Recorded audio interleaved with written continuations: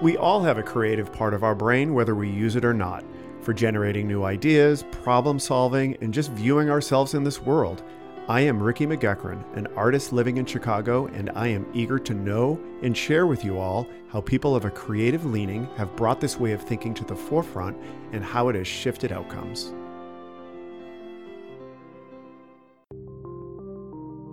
I used to be a front-end web developer, which means I built all of the pages someone would see when visiting a website.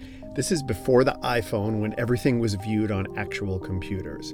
At the time, it was HTML4, JavaScript, and CSS. I could sit in front of a computer for 14 hours with lots of coffee, loud music in my headphones, and build whatever designs were provided to me. I was fast, and my work always met the required specifications. I was excellent at getting the things done. However, there are some things I didn't do. I didn't visually design the website or design the pages. I didn't figure out what problem the website needed to solve for the business it was being built for. I also didn't figure out which industries my company should explore for more business. I was not involved in figuring out what needed to get done. Getting things done effectively requires focus and control. However, figuring out what needs to get done and meet goals and desires requires something else. These are two different activities that use two different parts of the mind. Being aware of how we personally exist in these two places is helpful in getting good results. Yuri Cataldo is an entrepreneur and author who combines the mindsets of an artist and a technologist. His latest book is Be Left Behind: Discover Bitcoin and Cryptocurrency Before It's Too Late.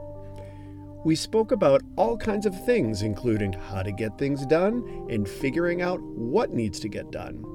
This guy was so interesting and fun to speak with.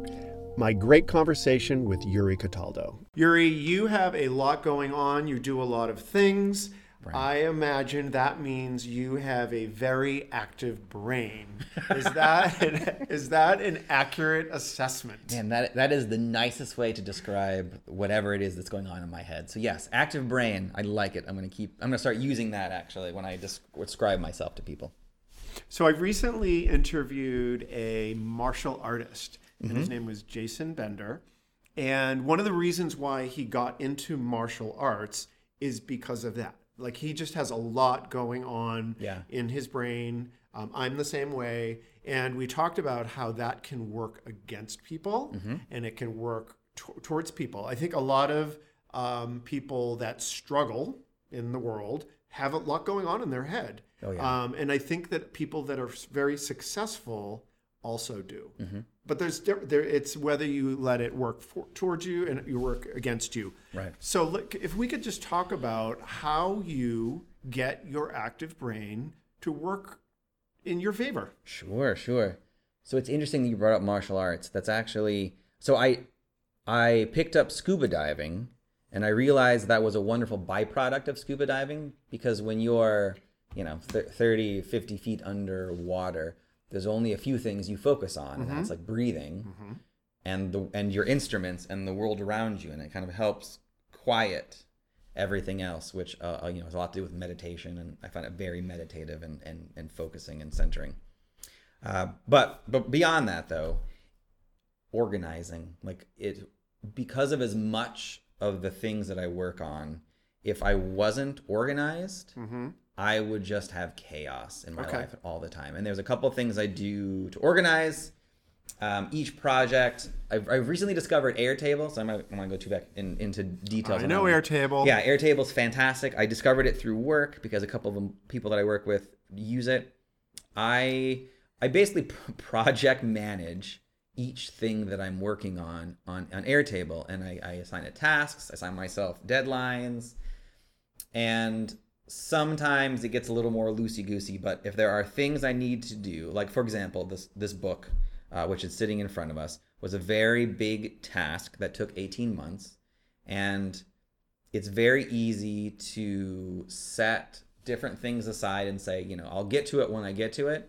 And the book itself was a priority that I was doing on top of other things. And so I assigned myself tasks on a nightly basis, sometimes on a weekly basis on others, and kept myself moving forward with different, milestones. Okay. So that's kind of like the basis on projects that I think are really important. I have to project manage them, or they will get lost in the random chaos. Okay, that makes sense to me. That sounds like you're your own project manager. Yes. Okay. Yes. Now, what about staying focused? So when you are with all sorts of things going on, if you have to write a book, you have to be really focused on your whatever, Microsoft Word, whatever's going on that page. Is it a struggle for you to keep thoughts from other things that are happening to distract you? Yes. So I'm going to put my phone over here. So part of that, beyond like just my own thoughts, is notifications and everything else. So a lot of what I've figured out was from reading the book Deep Work, which is absolutely fantastic. Deep Work? Deep Work, yes. Okay. What is this book about? Cal Newport. It is about this basic concept of, in a world today where there's a lot of distractions and there's a lot of I think he describes it as like candy. Like being on social media, it's a candy. It's a jolt, a quick sugar rush to your brain because it gives you instant notification. Yep. But long term, people who have done successful, amazing work in their life have the uncanny ability to block everything out and go deep into one subject, into one focus. And so I read this book, I think about a year ago, and this other book, Essentialism, is another fantastic book that gives you some tactics on how to become an essentialist and realize when you're working on a project, what is the true essential idea of that project, and then kind of get rid of some of the other things. But part of this is the ability to turn everything off at the moment and only focus on one thing at a time. Yes. So partially what I need to do is I log out of social media. I on my phone, which now is across the room, but even on a daily basis, all my notifications are turned off on that. It won't ever ring. I only really know if I'm being contacted by someone if I'm actually looking at my phone at that moment. But it keeps me from being distracted that way because I know myself. Is that enough? I mean, do your internal thoughts distract you? They do a bit. And especially if I'm doing, so like with writing the book, the actual act of sitting in front of a printed page and a blank page and writing stuff, it's really easy to have my thoughts go all over the place because it's this is really boring. I'm trying to focus in on this. I also listen to music. Oftentimes it's the same terrible pop song over and over and over again, because what happens is it's peppy enough, and there's a few of these I pick. It's peppy enough so that I don't go, it's distracting, I need to change and that's why I pick the same song. If I just put on Spotify and let a shuffle happen, something new is going to activate memory or something and distract you. It will. So I'll be nope, I need to switch that, and then suddenly I'm out of focus. So it's it's getting in more deep focus. I pick the same song, keep it on a loop, and eventually it's background noise, and it helps me block that out. By blocking that out, I'm focusing only on what is in front of me.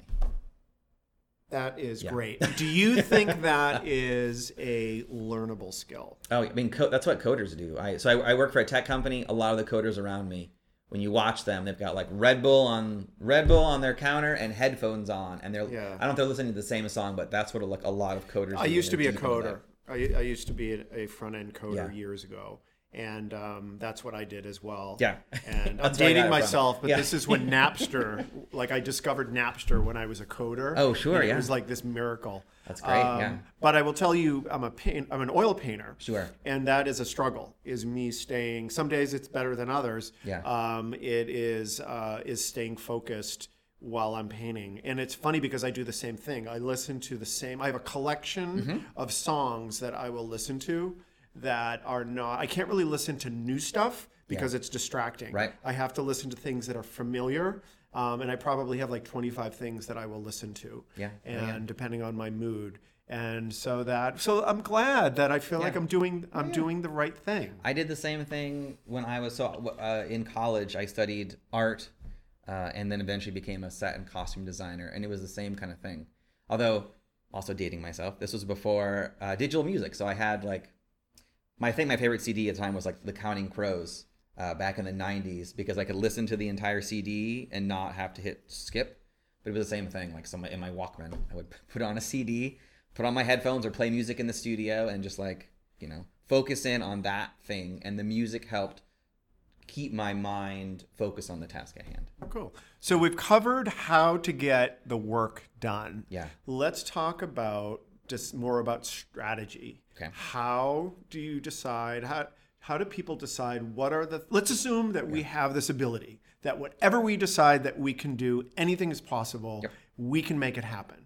How do you decide what those things are? What do we work on? How do you decide that I want to write a book or these other things?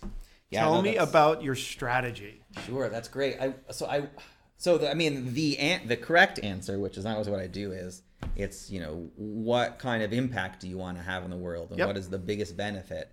I wish I could say that everything I've done has been because of that. Yep. Oftentimes, until recently, the projects I've worked on or the things I've done have been out of necessity. Okay. So I'm a classically trained set and costume designer, and that was my goal and focus until 2009, when I went through a divorce and the economy collapsed, and suddenly there were no jobs for anybody in New York City. So it didn't matter how much I wanted to be a set designer, because no one was paying on any. Yep. So I moved back to Indiana and then had to figure out what to do next. And so through the course of kind of struggling and reading, I went to work for a TV station, actually, where I learned a lot about marketing. And at the same time was I'm starting a company. I'm interested in bottled water. And that's actually kind of where I was trying to make a bigger difference. And so I created the bottled water company that I wanted to buy from and would be proud to talk about. So it was sustainable, reusable. We had a social charge mission. It was great. 2015, actually, now that we're sitting in this room, 5 years ago, almost probably to the day or very near then, the water itself won. So over the course of those years, it won 3 international awards and was featured in a lot of places. That weekend, while I was actually speaking at this conference 5 years ago, it was featured at the Oscar gift bags. Ooh. And it won the award for the best tasting water in the world on the same weekend.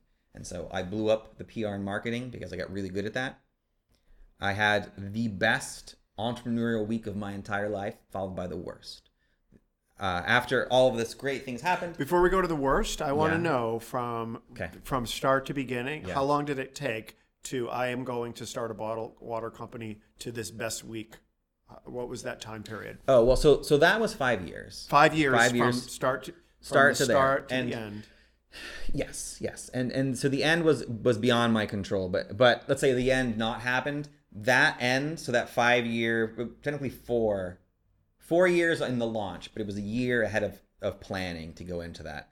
And also, I'll put the caveat of, I was an art student until then. I had 0 business training.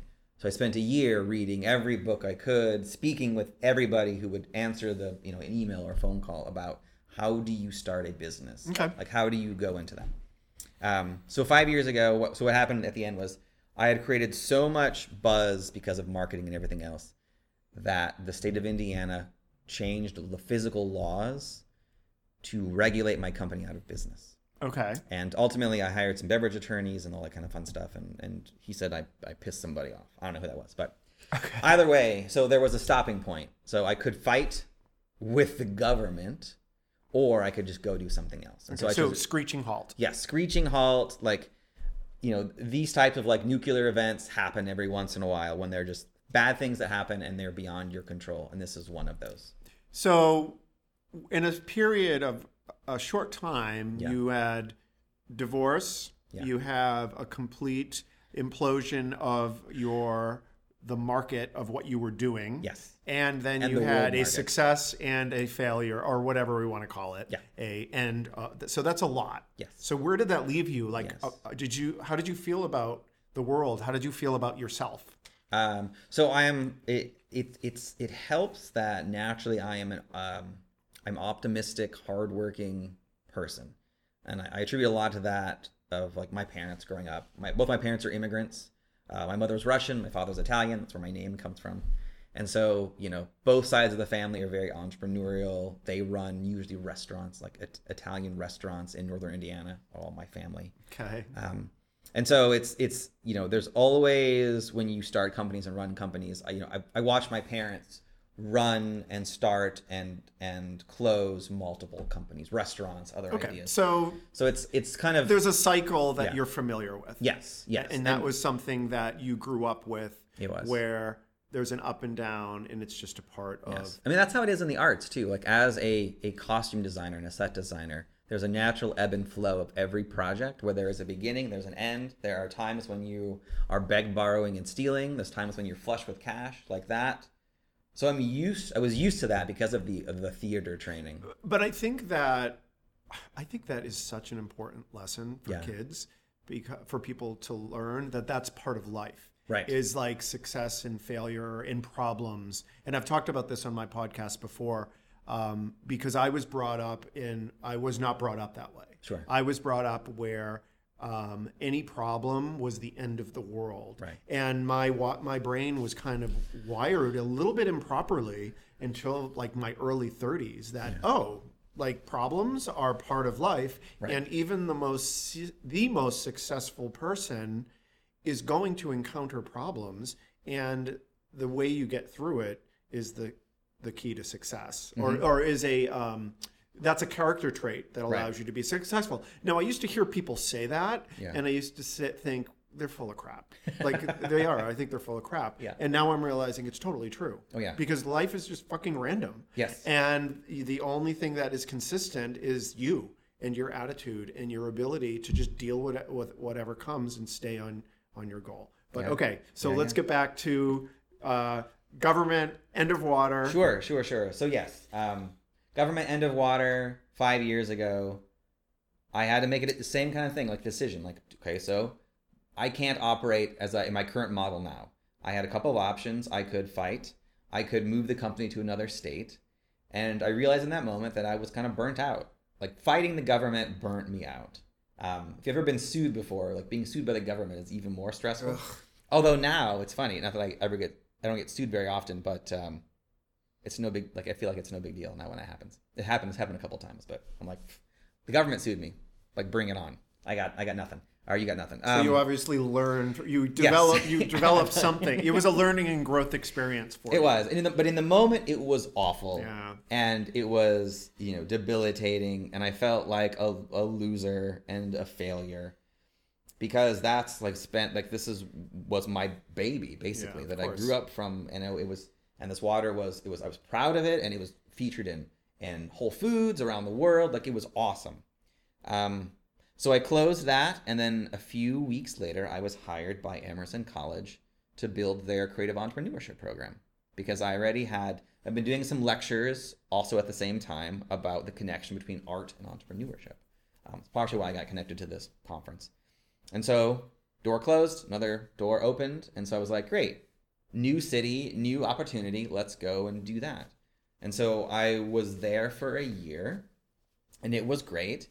And I hit another roadblock in that I built this program that, again, I was very proud of, and I was very passionate about what I was creating for the students, especially because, again, I have a tendency of doing these, of like creating the thing I wish existed when I went through this problem. So like bottled water was like the bottled water I wish existed. Right. This program was the ultimate college program I wish existed when I was in school. Right. Because it wasn't just... you were taking your art classes from the art teachers. You were taking business classes from the business professors. Mm-hmm. It wasn't the watered down version of any of this. But the thing is this, it's an academic institution, and academic institutions work in a certain way.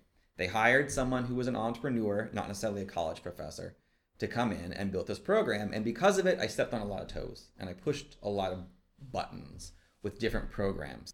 A new dean was hired in, and he realized I had created this cash cow. I also had ruffled some feathers of the chair of the department, and they decided that they no longer required me to lead the program. So that ended that really abruptly. So after that, I was like, okay, well, I'm in Boston now. I had spent some time then networking within the community, and so I jumped over. Which community? The Boston Innovation Tech okay. Arts scene. Because the other part of what was important for me at that program was to introduce students to get them outside of the classroom and outside of Emerson. So Boston is like the city of colleges. There are dozens and dozens of them, on top of the fact that there's Harvard and MIT. So I worked with a few other program directors from Berkeley and other places, and we were trying to help the students form mini companies, because to start a tech company, obviously you need someone who is very good at and knowledgeable at that tech, a computer scientist, let's say. Most computer scientists are introverts who are terrible at communications. You know who's great at communications? Most of Emerson's students.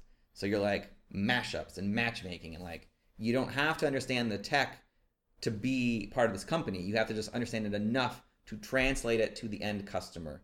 Because if you're creating a company, you need a customer at the end of the day, someone to use it. So we were creating that. So because of that, I had developed a very nice ecosystem. So what does that mean, you were developing an ecosystem of people? Of people, yes. Like my own personal network. So I spent a lot of time going to events and networking. And so I was like my own network within Boston. So when you're making these changes, are you being led by the connections that you're making? Or are you being led by this idea of, I want to create something new, or I want to create something, and then I'm also good at rallying people? Yeah. So part of it is my own intellectual curiosity, and I have a tendency of saying yes and kind of following where a rabbit hole goes. The best way to describe it is I am more of a doer than, let's say, like someone who just sits and thinks about that. And what's that been able to me to do is, I have end goals and things I want to do, and there are still like side projects I'm working on that I hope will help get me more to like running another company. Ultimately, at the end, if like in Indiana, if I just kind of sat and thought about it and tried to outthink my situation, I probably would still be where I was unhappy in Indiana. Rather than try to outthink it, I was doing something that was leading to something else. So a lot of these, when I look at projects, I'm excited about what's happening in different tech industries, and I see it as a stepping stone of like, what can I learn in this position? Because nowadays, like I don't think that what I will do is forever. So like what can I think for the next couple of months or years? I think this idea that, of being a person of action as opposed to someone who's thinking is a really important concept. Personally, that was actually my goal for 2020. I am by nature a man of action. 2019, I started to get in my head and started thinking, and I'm like, I need to get out of here. I need to start doing. One of my best friends, who was also a former person on my podcast, he is a perfect example of a person of action. And he isn't necessarily spending all of his energy thinking about things. He's doing. And I think that's a great trait to have, as long as you're doing things that are leading in the right direction.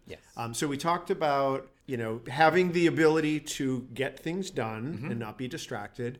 We talked a little bit about how you come up with a strategy. I'm not convinced I fully understand that with you, but that's okay. And then we talked about being a person of action and actually we can go back to strategy if that's helpful. Yeah, let's try. I want to talk about it a little bit more. So not that you didn't give me good information. Well, I mean, because I jump around. No problem. I always love to think about, what if anything was possible? What would I do? Like, what would I create? What are the projects that I was going to take on with that assumption? And that really opens up, you have to really think, like, what is important? And how would you answer that? If anything was possible, how would you come up with what you would be working on if you knew whatever you dreamt up would be successful? Yeah.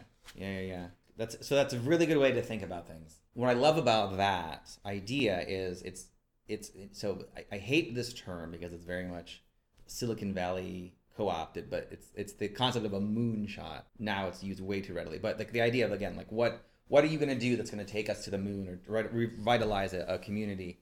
And what I've been thinking a lot about that is, and it's just actually partial of where the book has come from, and I've realized that a lot of how I think about things in the world has a lot to do with the companies I'm associated with, the fact that I'm in Boston and it's very high tech, and I'm watching things that I thought were science fiction actually happen in reality, and be part of what's happening with the future. So if I could do anything right now, what I'm focused on, and what part of the book is this whole concept of the unbanked in the world. So it's a huge problem. I think it's like, I used to have all these memorized, but I don't right now. It's like 50-something% of people in the world do not have access to a bank account. Meaning they have they have cash saved? If they're lucky, they have got cash. And if they're in a country where the local currency is stable enough so they could keep it. A lot of countries have been destabilizing currencies, which means they can't save anything. They have to get rid of their currency because the next day it may be worth less than what it is now. So there's not a savings system. And saving is a big deal. But even beyond that, like getting a bank. In like rural parts of India, the closest bank may be hundreds of miles away. And to do that, you have to prove that it's called KYC. You have to have a birth certificate. You got to prove who you are before they even give you anything. And in some rural communities, they don't have those. So how do you prove who you are in the traditional banking system? It's difficult. And that oftentimes keeps people in poverty. It also prevents them from ownership of land. So how do you prove that you have land if you have no records? So what I love what's happening right now with and this is where the book is coming from, the Bitcoin. And the name of the book is? The book is called Be Left Behind. Discover Bitcoin and cryptocurrency before your grandmother beats you to it, which is a very tongue-in-cheek type of title we did for a reason.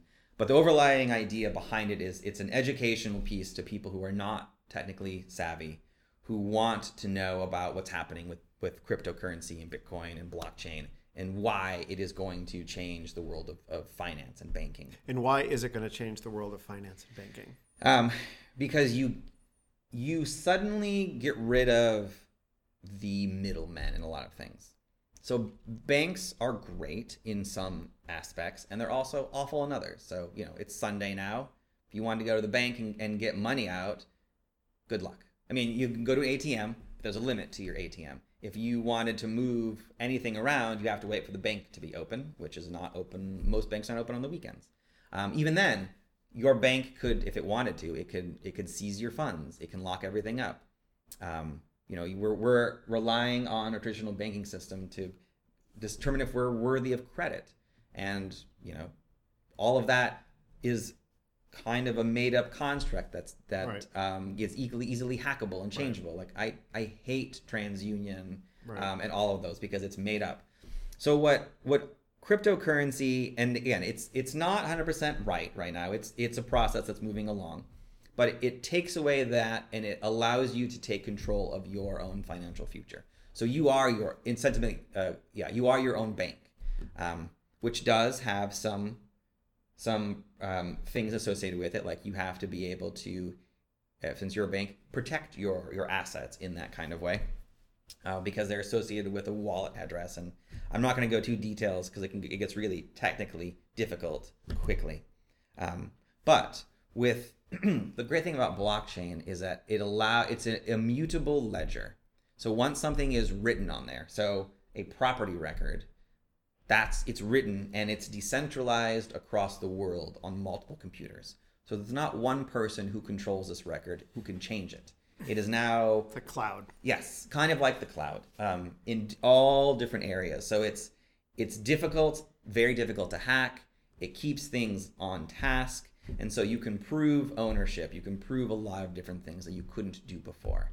And the way to get onboarded is much more easily done nowadays, because you can do it with your phone, a few other things, and so it's plugging into this secure ecosystem that I'm very excited about. And there's a lot of companies working on how to help the unbanked and how to help different industries become more secure and ultimately give people ownership of their data and their future.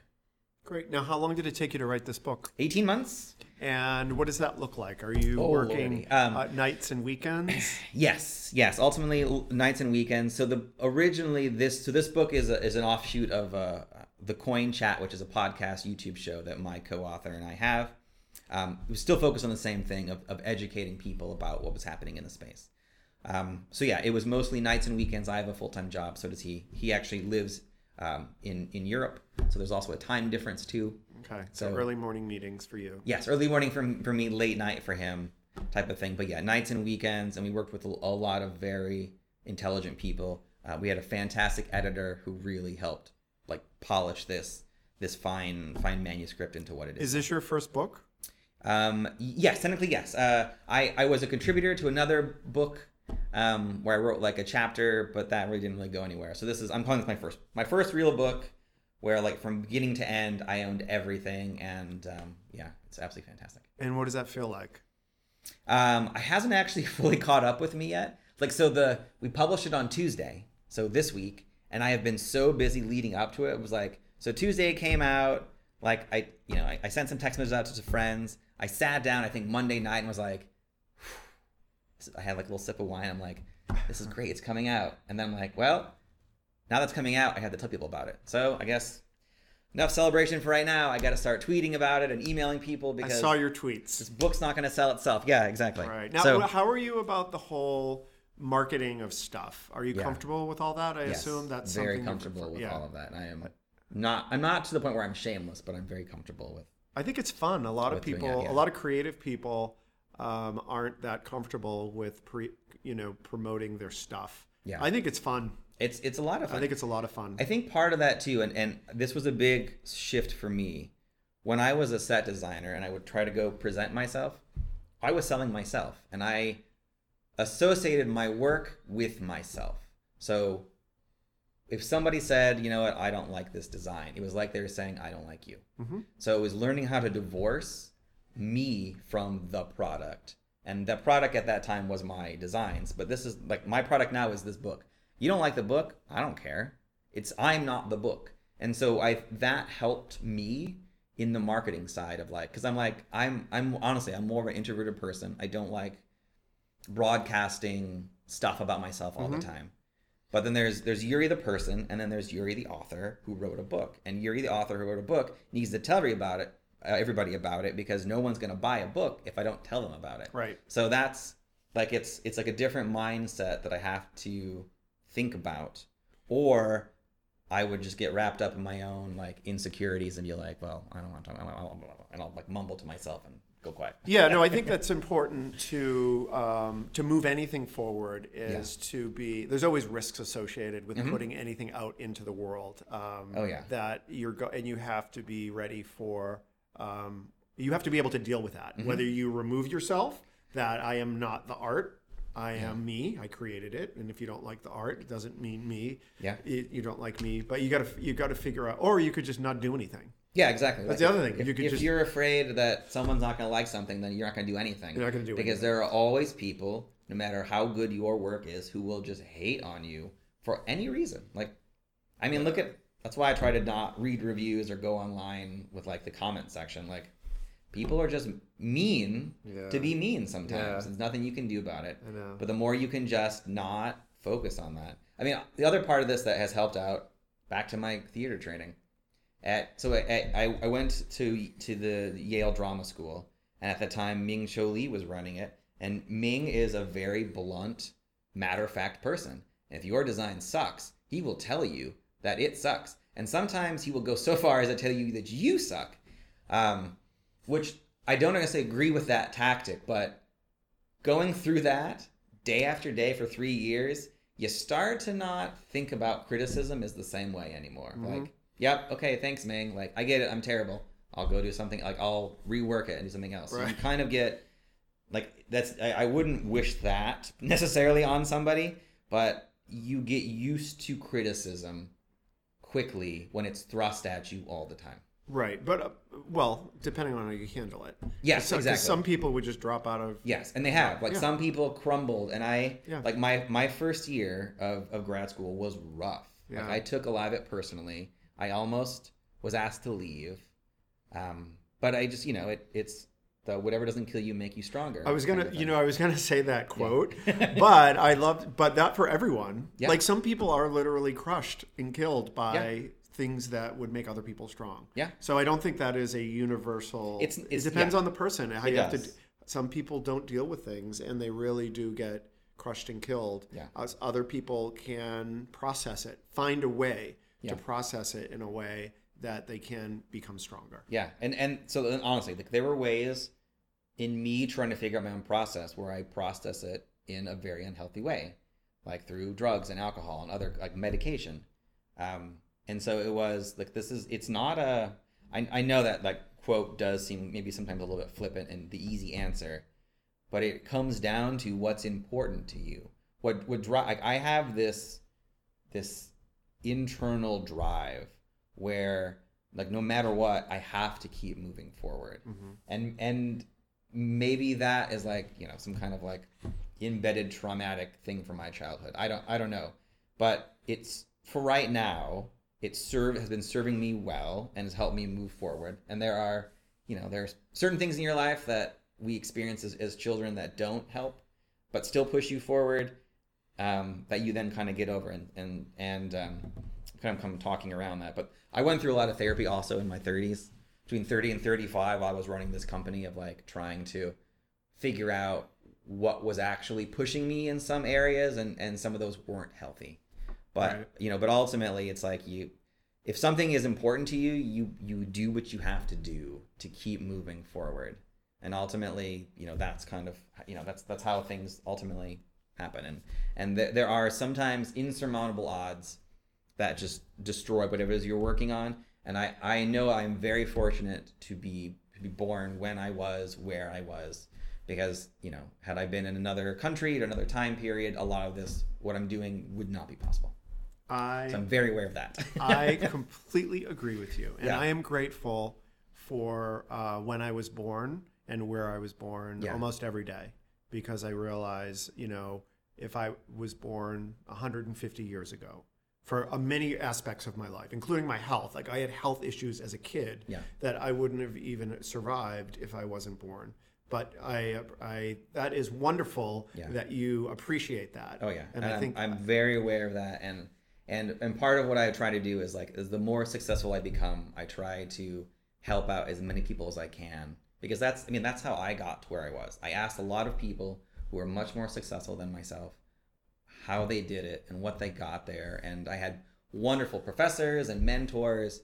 And so as much as I can, I try to help other people who reach out to me in that same way, because it's the same giving back and allowing other people who maybe didn't have the same circumstances and situations that I had, or even the same kind of like weird mental focus of things that I have, to help them along as well. I think people listening to this, I think that they would learn a lot from this. So thank you so much. I really appreciate you spending time with me. This was great. Sure, it's my pleasure. Congratulations on your book, Thank you. Be Left Behind. And where can people get this book? You can buy it anywhere where books are sold online. Hopefully soon at your local bookstore, but Amazon.com is the best way to do that, or you can go to BeLeftBehind.com. Right now we're doing a giveaway because it's a launch, where we're giving away $1,000 of cryptocurrency to a few different people. So but you have to buy the book and you register on the website. But yeah, Amazon, Be Left Behind. There's a Kindle version and a paperback available. Okay, great. And is there any place else that you want to, any other domain that you want to share? Sure. I also run a podcast focused on art and entrepreneurship. It's called Advance Your Art.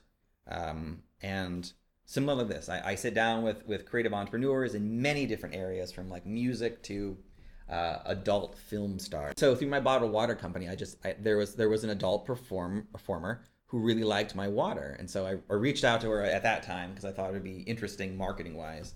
But for the podcast, I just emailed her and was like, I know this is what you do. I'm interested about the business side of your work. Will you talk about it? And so it's, if you look up on my podcast, her name is Tasha Rain. That's her performer name.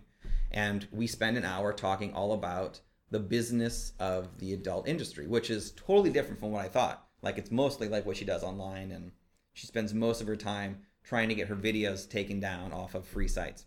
Absolutely fascinating. What's the name of your podcast? Advance Your Art. Advance Your Art. Okay. Yeah. So it's again, conversations like this where I reach out to people in lots of different industries and I just get them to talk about the good, the bad, and what they learned. Okay, great. So yeah. Other than that, I'm easy to find online, yuricataldo.com.